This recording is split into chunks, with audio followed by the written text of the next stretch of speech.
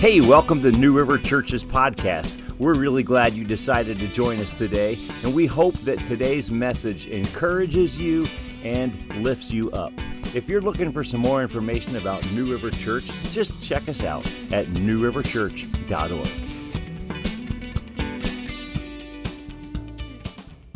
Turn to the book of Daniel, chapter 6. We're going to be there in a moment. Daniel chapter 6.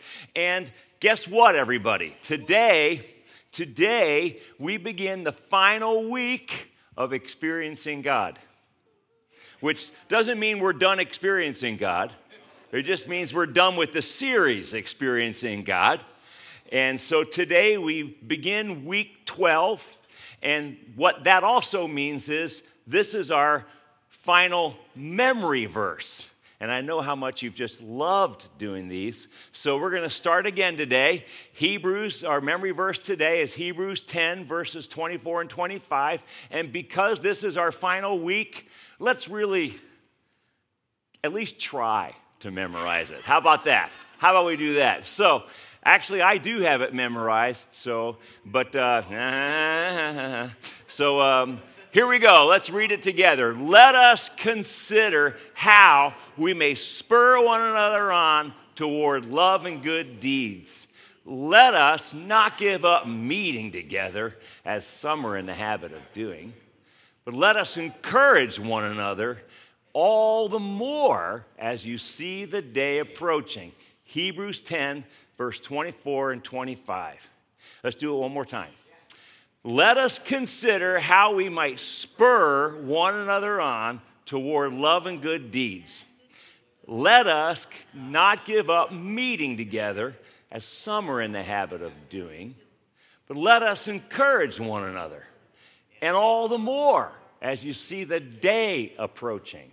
Hebrews chapter 10, verse 24 and 25. Let's just break that down for a second. Let us consider. In other words, this is something that we've got to think about. It's not something that just happens by accident. I don't just wake up one day and stumble into a life of encouraging others, although I suppose that might happen once in a while. But he's telling us, make this specific, make this intentional in your life. How I might encourage others. See, I wake up this morning, God, how do you want to use me as encouragement to somebody else? You know, we come into church on a Sunday morning to gather together and celebrate Jesus. God, how do you want to use me as an encouragement to somebody else this morning? Let us consider how we might do that. And then there's that word spur. The word spur, I mean, when I think spurs, I don't think positive. You know, a spur, that was this thing that cowboys had on the heels of their boots to make the horse go faster. It couldn't have been fun for the horse. And yet he tells us, is that really what the Bible's telling us? To spur, like, are we supposed to be annoying? Is that the idea? Are we supposed to agitate? I wonder if maybe really the context of spurring is like a highly competitive athletic environment. Like let's think about like a competitive athletic team. Or maybe in the military, you have an elite team, like a SEAL team, for example. And in those teams, they're very competitive. And they're constantly challenging one another to be their absolute best. They're pushing each other and themselves to the very limits that they can do so that they can maximize their potential. Maybe that's what spurring is all about.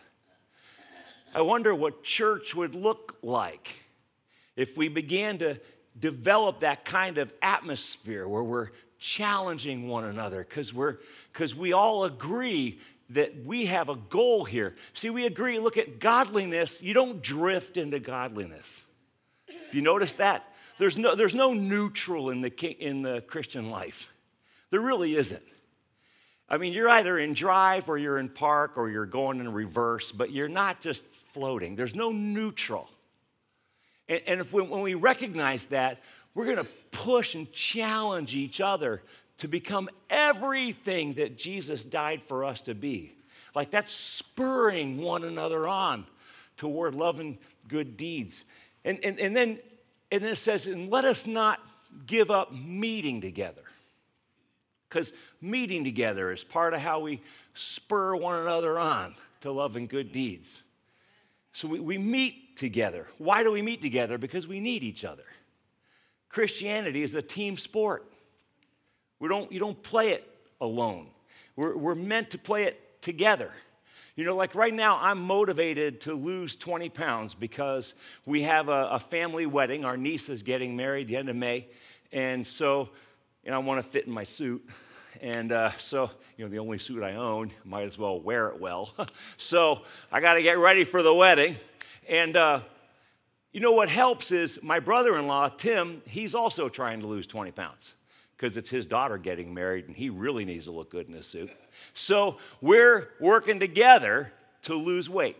And so you know what? We text each other, hey, man, I'm down a pound, We're challenging each other to lose 20 pounds. There's something about working together that just makes it a lot more successful. We're keeping one another motivated. That's why we meet together. This has a lot to do with my pursuit of Christ. Have you ever noticed that? Have you ever met a Christian or maybe read a biography of a Christian who had something that you don't have? And you say, oh, God, I'd like that. I want that. I want to learn how to pray like that. I want to learn I want to learn the Bible like that. I want to learn how to witness like that. I want to learn how to believe like that, God. Like, have you ever met somebody that inspired you in that way? Like, that's part of the purpose of meeting together so that we can push each other towards that. And notice what our Bible verse says, that we're to meet together all the more as you see the day approaching, not less. Would you say that with me? All the more. How often are we to start our meeting? All the more, it says. All the more. As you see the day approaching. And when you realize that these words were written 2,000 years ago, the first Christians, they were expecting Jesus to come back any day now. We're even closer to the day of his return now than they were then. And so, all the more as you see the day approaching. Now, notice what the verse does not say. It doesn't define what meeting together is. You notice that? Meeting together is not a Sunday morning church service necessarily, although this is a form of meeting together, absolutely. But it doesn't define meeting together as a church gathering, does it? Can we meet together to encourage one another over a cup of coffee? That could happen. Could we be meeting together to encourage each other by helping each other do yard work or something like that? Could we be raking? Yeah, we could do that. Could we be meeting together and encouraging each other? You got two moms, you get your kids to do a play date together and hanging out in the park. Could that be a source of encouragement? Absolutely. You see, so meeting together is not just maybe what we typically think of when we think about a church meeting, but the goal is still the same, that we're keeping one another's fires lit. We're encouraging each other, which kind of leads me to this thought. Like, do a little bit of math with me for a moment, okay? So, we meet here on Sunday mornings. That's like 2 hours. When you say, let's give it 2 hours on Sunday mornings, we're meeting together. And let's say you're part of a life group that meets some other time during this week. That's another 2 hours, let's say, give or take a few minutes. So, which, by the way, our life groups are really, God's really doing something there.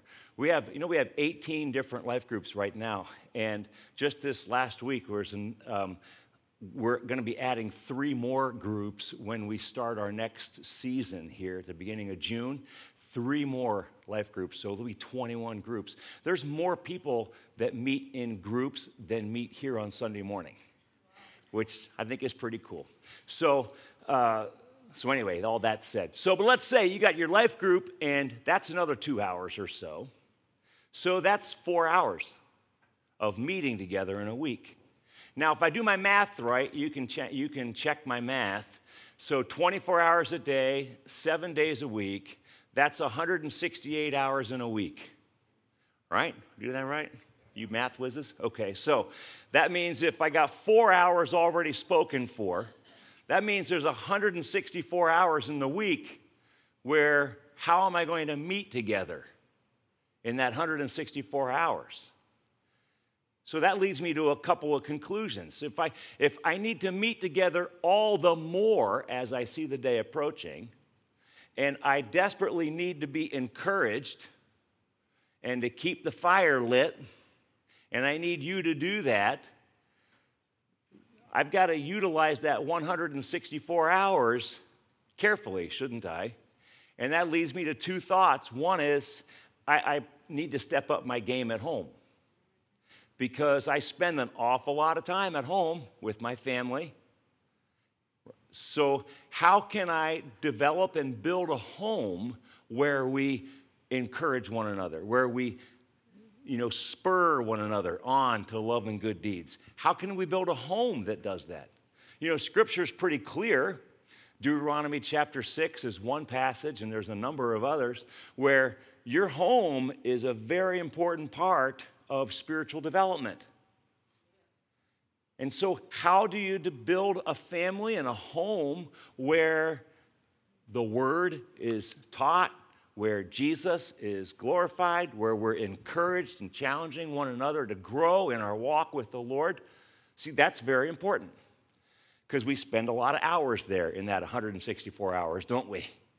The second conclusion that I come to is then I'm going to need to find other Christians where I work because the other place that I spend a large chunk of my time is either at school or work. It's another big part of that, isn't it? So I need to find other Christians where I work so that we can encourage each other, meet together, spur one another on toward love and good deeds, don't we? I want to tell a story. I remember a number of years ago, I've already shared this story before, but it's one of my favorites, and it's just worth repeating. But, I've been privileged to be a pastor for 32 years, and I've had the honor of being I've seen hundreds and hundreds of people over the years come to know Jesus as their Savior, and it's such an honor for that. And every once in a while, somebody just stands out for whatever reason. Nancy Meehan stands out. This lady came when she came to faith in Jesus. This is going back now about 29, 30 years ago. When she came to faith in Jesus, she just blossomed. Just one of those people. She just blossomed. And God did an amazing work in her life and just a dynamic Christian woman. Well, she came to me one day and she said she was thinking about quitting her job. She was one of the administrators at the hospital. And she said, I'm lonely at work. I don't have any Christian friends at work. And she literally was thinking about quitting her job because she didn't have Christian friends at work. And so I said, Nancy, why don't we pray and ask God to just give you a Christian friend? And so we did. And we started praying together. Nancy began to fast and pray one day a week. And during lunch on that day that she fasted and prayed, she would prayer walk the perimeter of the hospital grounds, praying for the hospital where she worked. And don't you know, after several months of that, she met a Christian friend who was a nurse at the hospital where she worked. And so she and this friend, they became prayer partners. And they're doing what Hebrews talks about. They're spurring one another on, encouraging each other, praying together for the hospital. Her friend would prayer walk with her. Now there's two of them prayer walk in the hospital once a week. And it was great. God answered her prayer. Well, he did so much more. A number of months later, our church had a woman, who had passed away. She died of breast cancer in her just mid-30s, a young lady by the name of Patsy. And it was very sad and very, hit everybody very hard because here's a young woman. She left behind 2 young boys, that kind of thing. But Patsy was a woman, just another dynamic Christian woman with a very dynamic testimony and witness. She led kids clubs in the town. Like, she was just super involved in everything in the town. And so when Patsy passed away, it was one of those funerals where the church is packed, just packed out, standing room only, everybody's there. When Patsy and I met for the last time before she passed away, we met to plan her service. And at that meeting, she told me, I never forget it, she sat up in her bed, and as sick as she was, sat up in her bed, she pointed her finger at me, and she said, you need to seal the deal. You need to do an altar call at my funeral. And that's how she's, with a finger, you seal the deal. That's how she worded it. In honor of Patsy, I did. The time came, the place is packed, her casket is down front. I came and stood next to the casket. I shared the gospel, very simple, like I just did this morning before we prayed. And I invited people to come to the altar for prayer to receive Jesus as their Savior. 4 people came and stood in front of Patsy's casket, giving their lives to Jesus, publicly declaring their faith in Christ. One of them was the hospital CEO. The other one was in charge of the buildings and grounds at the hospital. And 2 others were part of the administrative staff. God started a whole revival going on in the hospital. All told, by the time it was done, I mean, now you're going out a couple of years. Over the course of several years, there were over 20 people in that hospital that came to faith in Jesus Christ. And I believe it all started because one Christian woman was lonely.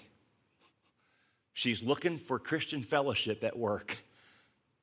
And God answered her prayer. God answered her prayer, and then some. I guess I'm saying is, friends, God has put you where He's put you on purpose. And if you're going to meet together and find encouragement during the day, then it means you're probably going to need to find Christian friends at work, and it probably means those Christian friends are not going to be from New River Church. And that's okay. That's a beautiful thing. And you're going to find the thing that will bind you is Jesus, not where you worship on Sunday morning. And you're going to have fellowship at work. Pray together and support each other, spur one another on towards love and good deeds. See? And what you're not going to do is you're not going to invite them to our church. And they won't invite you to theirs because that's not the goal. But you see how God might use that to bring unity in the church? Don't we pray for unity in the church? And, we have these united prayer nights and things like that where we meet with the other churches in the area, which is super cool. But can you see how God might want to bring unity to the church as you have fellowship with your Christian friends at work? See? Let us not give up meeting together, as some are in the habit of doing, and all the more, our scripture verse says, as you see the day approaching. Jesus told us, seek first the kingdom of God and His righteousness, and all these things will be added to you as well. Seek first the kingdom. Now, seeking first doesn't mean just when you're at church. Seek first the kingdom at home. Seek first the kingdom at work. Seek first the kingdom at school. The question there is how? That's our challenge. What does it look like? Kids, you can't exactly flunk your math test and then say, well, I was seeking first the kingdom and just ran out of time. That's not going to float. And the same thing is true at work. Your boss is not going to buy that line for why you didn't do your work. So how do I seek first the kingdom at work? See? How do I do that? For this, there's no better example than Daniel in the Bible. I love Daniel because Daniel, he's not a pastor, not a preacher. He's listed as one of the prophets, but he's not a priest. He's a a government employee in the Babylonian Empire. And I love Daniel because the Babylonian Empire was not a nice place. I mean, you understand, Daniel worked for the Babylonians long before OSHA ever existed. Like, they really didn't care that much about, workplace safety and all that kind of stuff. That was not part of their concern. And Daniel worked for this government. And these guys were as pagan could get. And yet Daniel is maintained as a man of integrity in the Bible. Do you know that of all the people in the Bible, one of the things we love about Bible characters is that they're flawed. Every one of them, Abraham, Moses, David, all these guys that we love have flaws, and the Bible's pretty open about their flaws. Do you know that Daniel is the only character in the Bible aside from Jesus, but that's not fair. We won't. But Daniel's the only character in the Bible where none of his flaws are mentioned. He's maintained as a guy that is just top shelf, integrity, rock solid all the way through.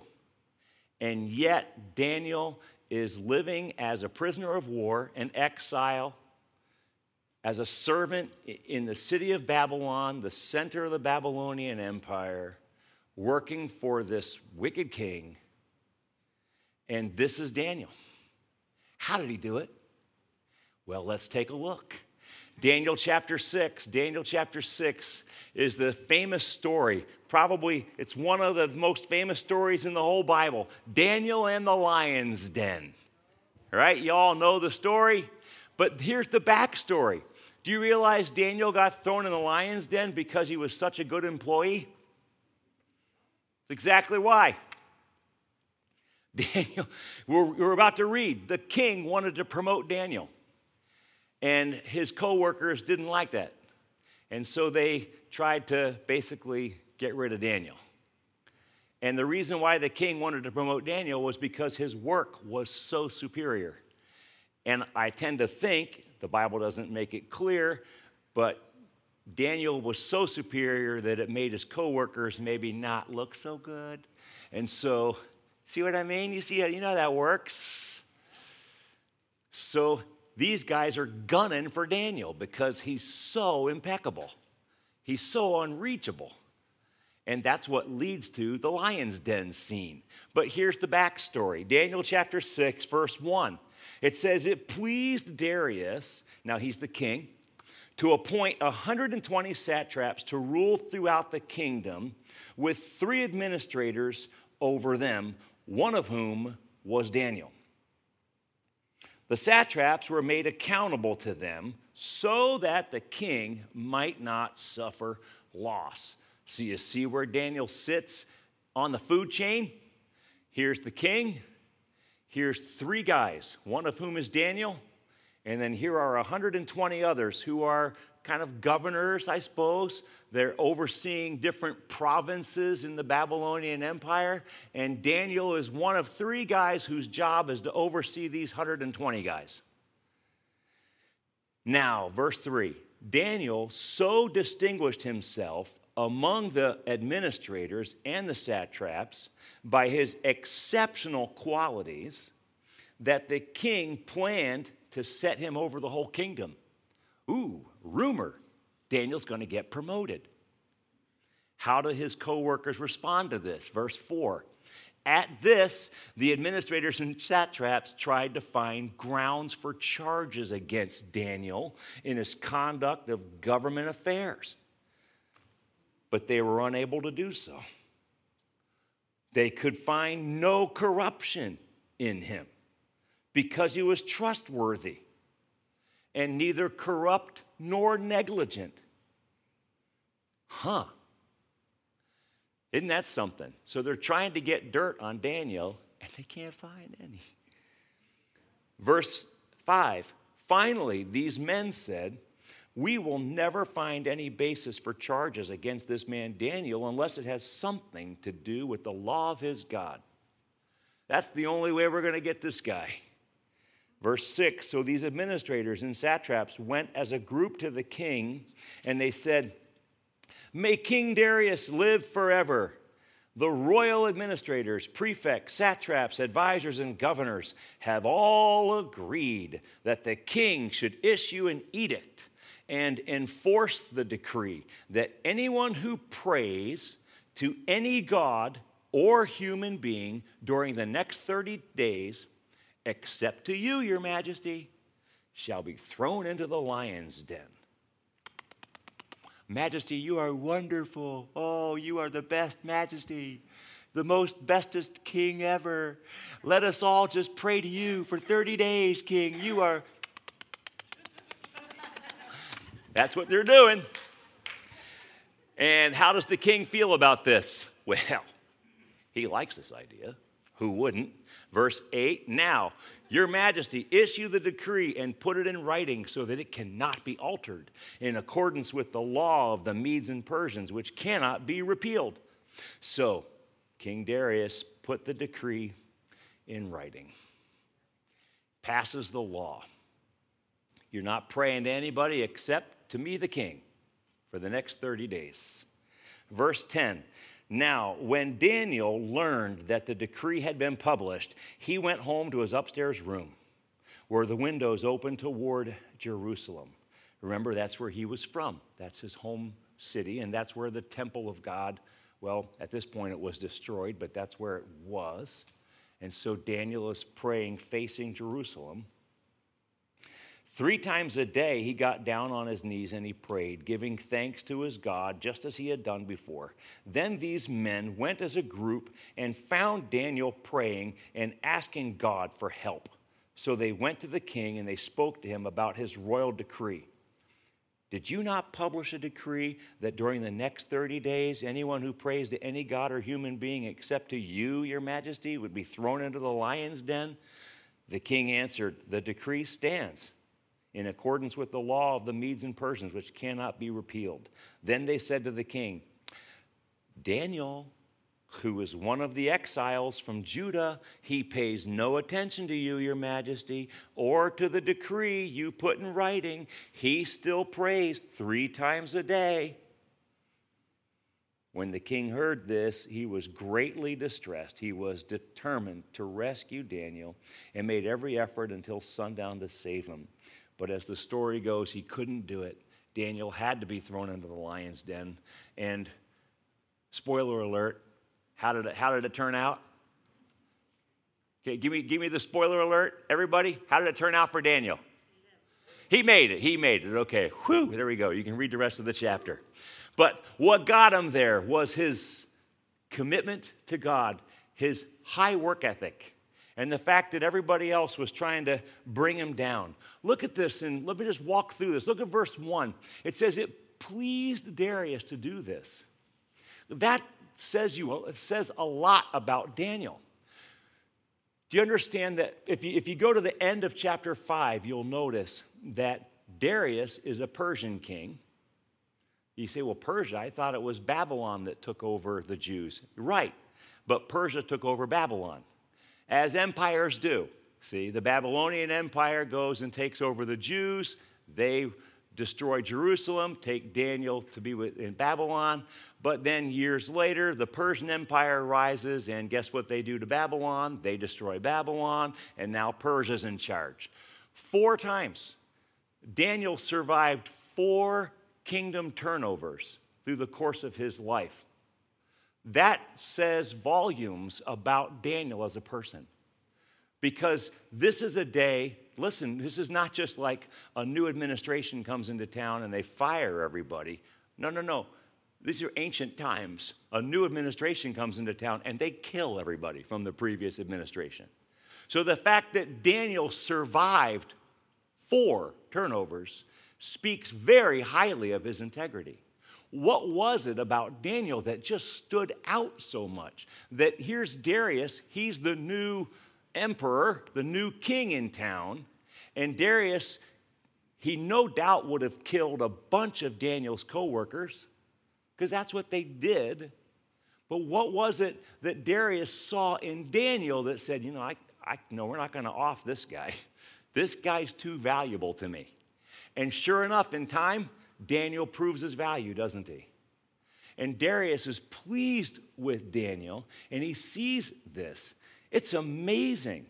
And then the king sets up these 120 governors, and Daniel is one of the guys in charge of these guys. So I suppose, do the math, maybe he had 40 under him, right? If there's 3 and 120. So Daniel had maybe 40 guys under him who reported to him. And you notice in verse 2 that their job was to make sure the king did not suffer any loss. What do you suppose would happen if the king suffered loss? Heads rolled, didn't they? Sure, absolutely. So you think Daniel's got a high-pressure job? Oh, I'd say he's living under some pressure. He's got a little bit. And if Daniel is so impeccable in his character, and all these other guys that were working with him clearly were not, you got to think that Daniel is got a lot of work on his hands to make sure the king does not suffer loss, to make sure that he distinguishes himself as a trustworthy person. I guess you'd call Daniel in a corporate structure. He might be like a VP of operations. I don't know what you'd give, what modern title we would give Daniel. But you look at him in verse 3, it says he distinguished himself above all the others, so much so the king is going to put him in charge. So the king's just like, how about we just, when you got an ace, man, you play the ace. And Daniel was the ace. And the king saw that, and he was going to play it. Verse 4 tells us Daniel so distinguished himself that he put a target on his back, that his other satraps and leaders, they wanted to ruin him. Isn't this often the case? That rather than admire successful people and rather than learn from them, we tend to try to destroy them. I guess we do that because it makes us feel like we're let off the hook. I don't have to be accountable for my lousy actions if I can tear you down. So here's Daniel. Only notice they can't find any corruption in Daniel. Isn't that amazing? Wouldn't that be a breath of fresh air? A government employee with no corruption. What a concept. Wow, okay. So here's Daniel, right? He's got no corruption. He says he's neither corrupt nor is he negligent. Those two words are used on purpose. He's not corrupt. That speaks to his character. He's not negligent. That speaks to his work ethic. He's getting the job done, and he's getting it done very well. So here's Daniel, neither negligent nor corrupt. Boy, when I think about this, I was thinking about this week. I was like, this is really what we're looking for, isn't it? In those who lead us. We're looking for those that are neither negligent nor corrupt. We're looking for those who have a high character, they have integrity, but at the same time, they're skillful. They know what they're doing. They can get it done. Like when you find somebody with these two qualities, boy, it's pretty easy to promote people like that because we want that in people who lead us. Now think about what it is that we know about Daniel from these verses. Just put the list together. What do we catch about this guy Daniel? He's intelligent. We know that. He's capable. He has integrity. He's trustworthy. He's a leader. He's effective at what he does. These are all things you could say about Daniel. He's a standout guy at work. And verse 5 tells us the only thing they could find against him was prayer. Isn't that crazy? If we're going to get this guy, let's pass a rule that says you can't pray, because we all know he'll break that one. And Daniel broke it, sure enough, as predicted, and then they were able to get him. Isn't that something? Basically, what they were doing was they were setting Daniel up for treason. Because you notice the law was no one can pray to anyone except you, king. And so by praying to anyone other than the king, by praying to God, Daniel was actually committing treason against the king. But I find it fascinating. I didn't read it, but if you go down chapter 6 and you read after Daniel gets rescued out of the lion's den and everything is happy again, the king goes to Daniel And Daniel says this to the king. Let's see, where am I at? About verse 20. The king says, Daniel, has your God whom you serve been able to rescue you from the lions? Verse 21, Daniel answered, may the king live forever. My God sent his angel and he shut the mouths of the lions. They have not hurt me because I was found, look at this, I was found innocent in God's sight. Amen. Nor have I ever done any wrong before you, your majesty. I think that's interesting. Daniel knowingly broke the king's law, and yet he did not do anything wrong against the king. And God saw him as innocent. You see, I think there's something valuable there for us to learn as the people of God. We have a job to do. We represent the kingdom here. And we represent the kingdom first. We represent the kingdom before we represent the United States of America, before we represent the state of Connecticut. We represent the kingdom. And in that role, we have a job to do. And one of our jobs is to pray, is to intercede, is to represent the kingdom before society. And so even, in this instance, the issue was prayer. Daniel's like, by praying to God, I'm breaking the rule, but I'm still honoring the king. Isn't that fascinating? Because what's best for the king in this moment is for me to actually not follow that law. Because if I follow that law and I'm not praying, I'm not doing the job that God's called me to do, to represent the kingdom here, to bless the king. So I'll just break that law in order to continue blessing the king. I just throw that in your hat and think through it, right? We've been given a job to do. We represent the kingdom. And so their plan works. They catch Daniel praying, the audacity of it, the horror. And so they narc him out to the king, and he gets chucked in the lions. And there we have the story. We know how it ends. They knew that Daniel would pray 3 times a day. They knew that he did that. Daniel did not separate his work life from his spiritual life. His work was influenced by his relationship with God. Do you notice that all of his co-workers knew about his daily habit of prayer? I wonder how they knew that. How do they know Daniel's a man of prayer? So he's a man of prayer and he's a man who gets stuff done. I mean, wow. So this is what it means, my friends, to seek first the kingdom at work. I'm getting my job done. I'm doing it with excellence, but I'm doing it as a representative of the kingdom of God first. Colossians chapter 3, verse 23, it says this, whatever you do, work at it with all your heart as working for the Lord, not men. Who is your boss? God.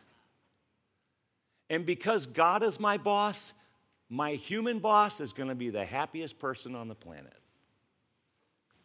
Because God is ultimately my boss. See, whatever I do, I work at it with all my heart as working for the Lord, not for men. What do? You a nurse? You a car salesman? You a CPA? Stay-at-home mom, stay-at-home dad, teacher, engineer, graphic design? Whatever you do, work at it with all your heart as working for the Lord. It's like this heat pack. We've got a few of these. These just sit around in the in our little cabinet there. What's the word I'm looking for? First aid kit. There we go. Thank you. So in the first aid kit, and it just stays. And there's nothing. It's a heat pack, but right now it's not hot because it has 2 liquids in it, but the liquids are kept separate. And so when you pop this one liquid, instant heat. Oh, that feels good. That feels good. Here you go, Janet. Let me warm you up. There you go. Okay, there you are, sweetie. So Janet, you can feel nice and warm. Warm your hands up there. She's got her winter coat on still. I know. We'll keep you toasty there with that heat pack. So, right? So you see this, you've got two elements in that pack, and they, as long as they stay separate, they don't affect one another. But mix them, and you've got heat. This is your life. Keep God in a separate pouch somewhere in your heart, and your life will be cold and predictable. You go to work, you go home, you go to church on Sunday, repeat. Work, home, church on Sunday, repeat. Daniel did not do that. Hey, if you guys can't behave, I'm going to take that back. I don't know what you're doing, you guys. Like a couple of kids with toys. He's harmless. Yeah. Right? Daniel worked for God at work. Daniel worked for God at where it does. It feels good. Let me give you another one. Here. I can pop this one. You want this one, Janet? Let's. Cold. If it's cold, I don't want it. Well, no, we pop it. It's cold now because they're separate. But see, here's the illustration. Here's what happens when you let God out of the pouch. Boom. Now it's hot. Here, Rob, there you go. I'll give it to you. Now you both have a heat pouch. Good for you. That's it, I'm out. So here's the deal. Daniel worked for God at work. You see that? And as a result of Daniel bringing God to work, kings were impacted. Kingdoms were changed. Kingdoms were changed.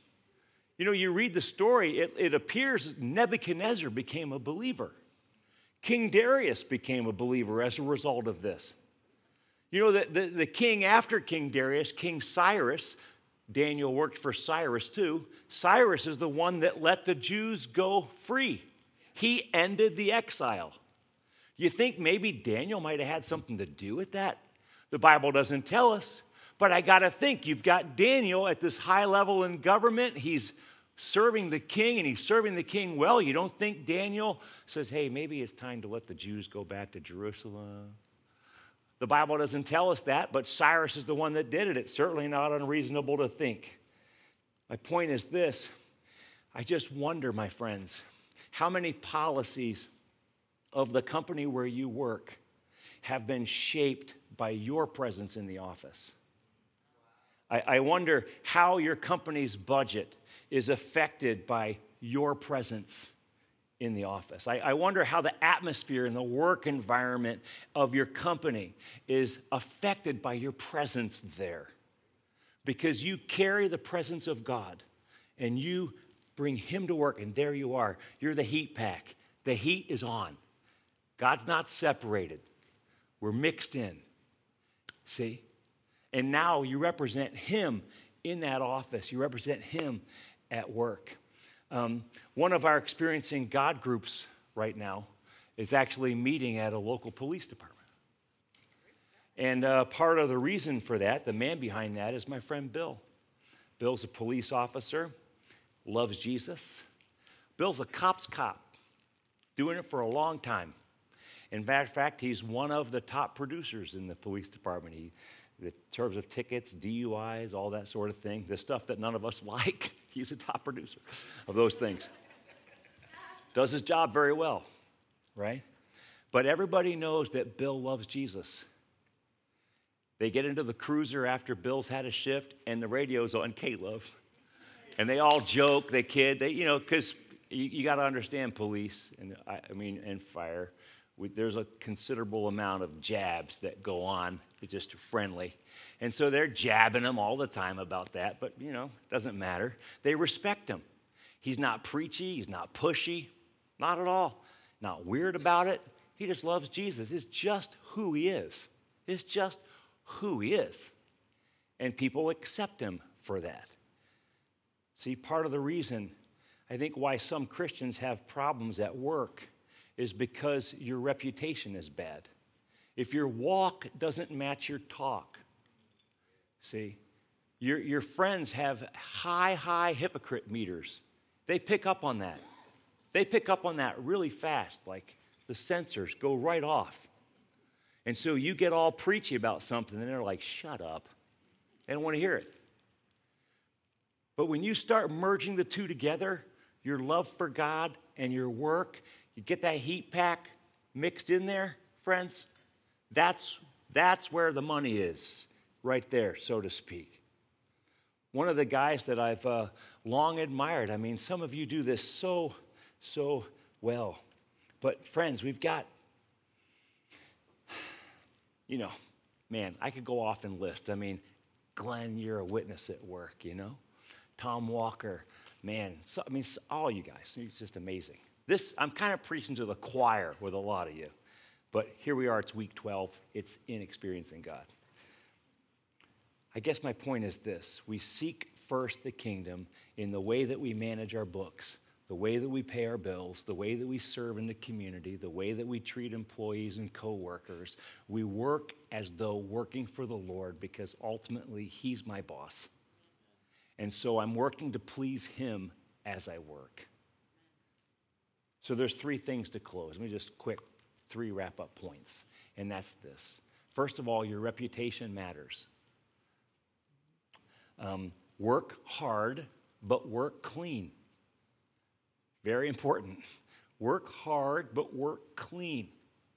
If your mouth is just as foul as everyone else's, you're going to have a hard time making a difference. Avoid the office politics. Don't get caught in all that garbage. And it can happen.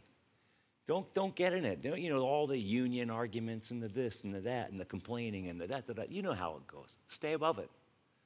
Don't enter into it. Stay above it. Your reputation matters. Remember, you're there to represent the kingdom. Period. Second, prayer works. You heard the story of Nancy. Remember my friend there. Pray for your company. Pray for their success. There's a concept. Pray that your company is successful. Because if your company succeeds, you succeed. Pray for their success. Pray for your coworkers. Pray for the koinonia at work. Like Keith talked about last Sunday. Keith did such a good job last week on that koinonia, on fellowship. Pray for koinonia at work. I want Christian friends at work, Lord. Would you start praying that? If you don't have any, if that's not been your experience to date, start praying for it. I believe that God answers that prayer. And then third, be a blessing to your boss. Remember, Daniel's boss was so impressed, he wanted to put him in charge.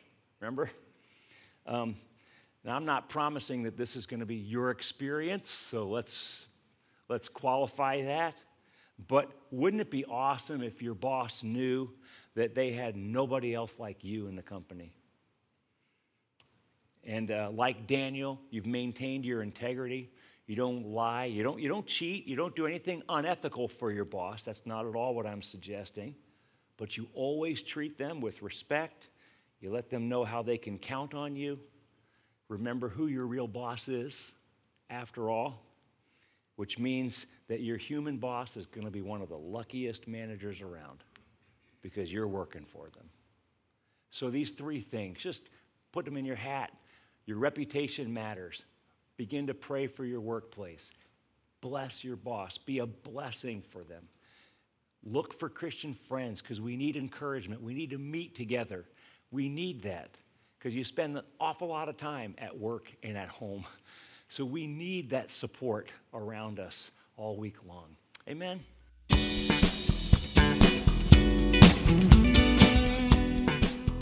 Thanks for listening today. If you'd like more encouragement or information about New River Church, check us out at newriverchurch.org.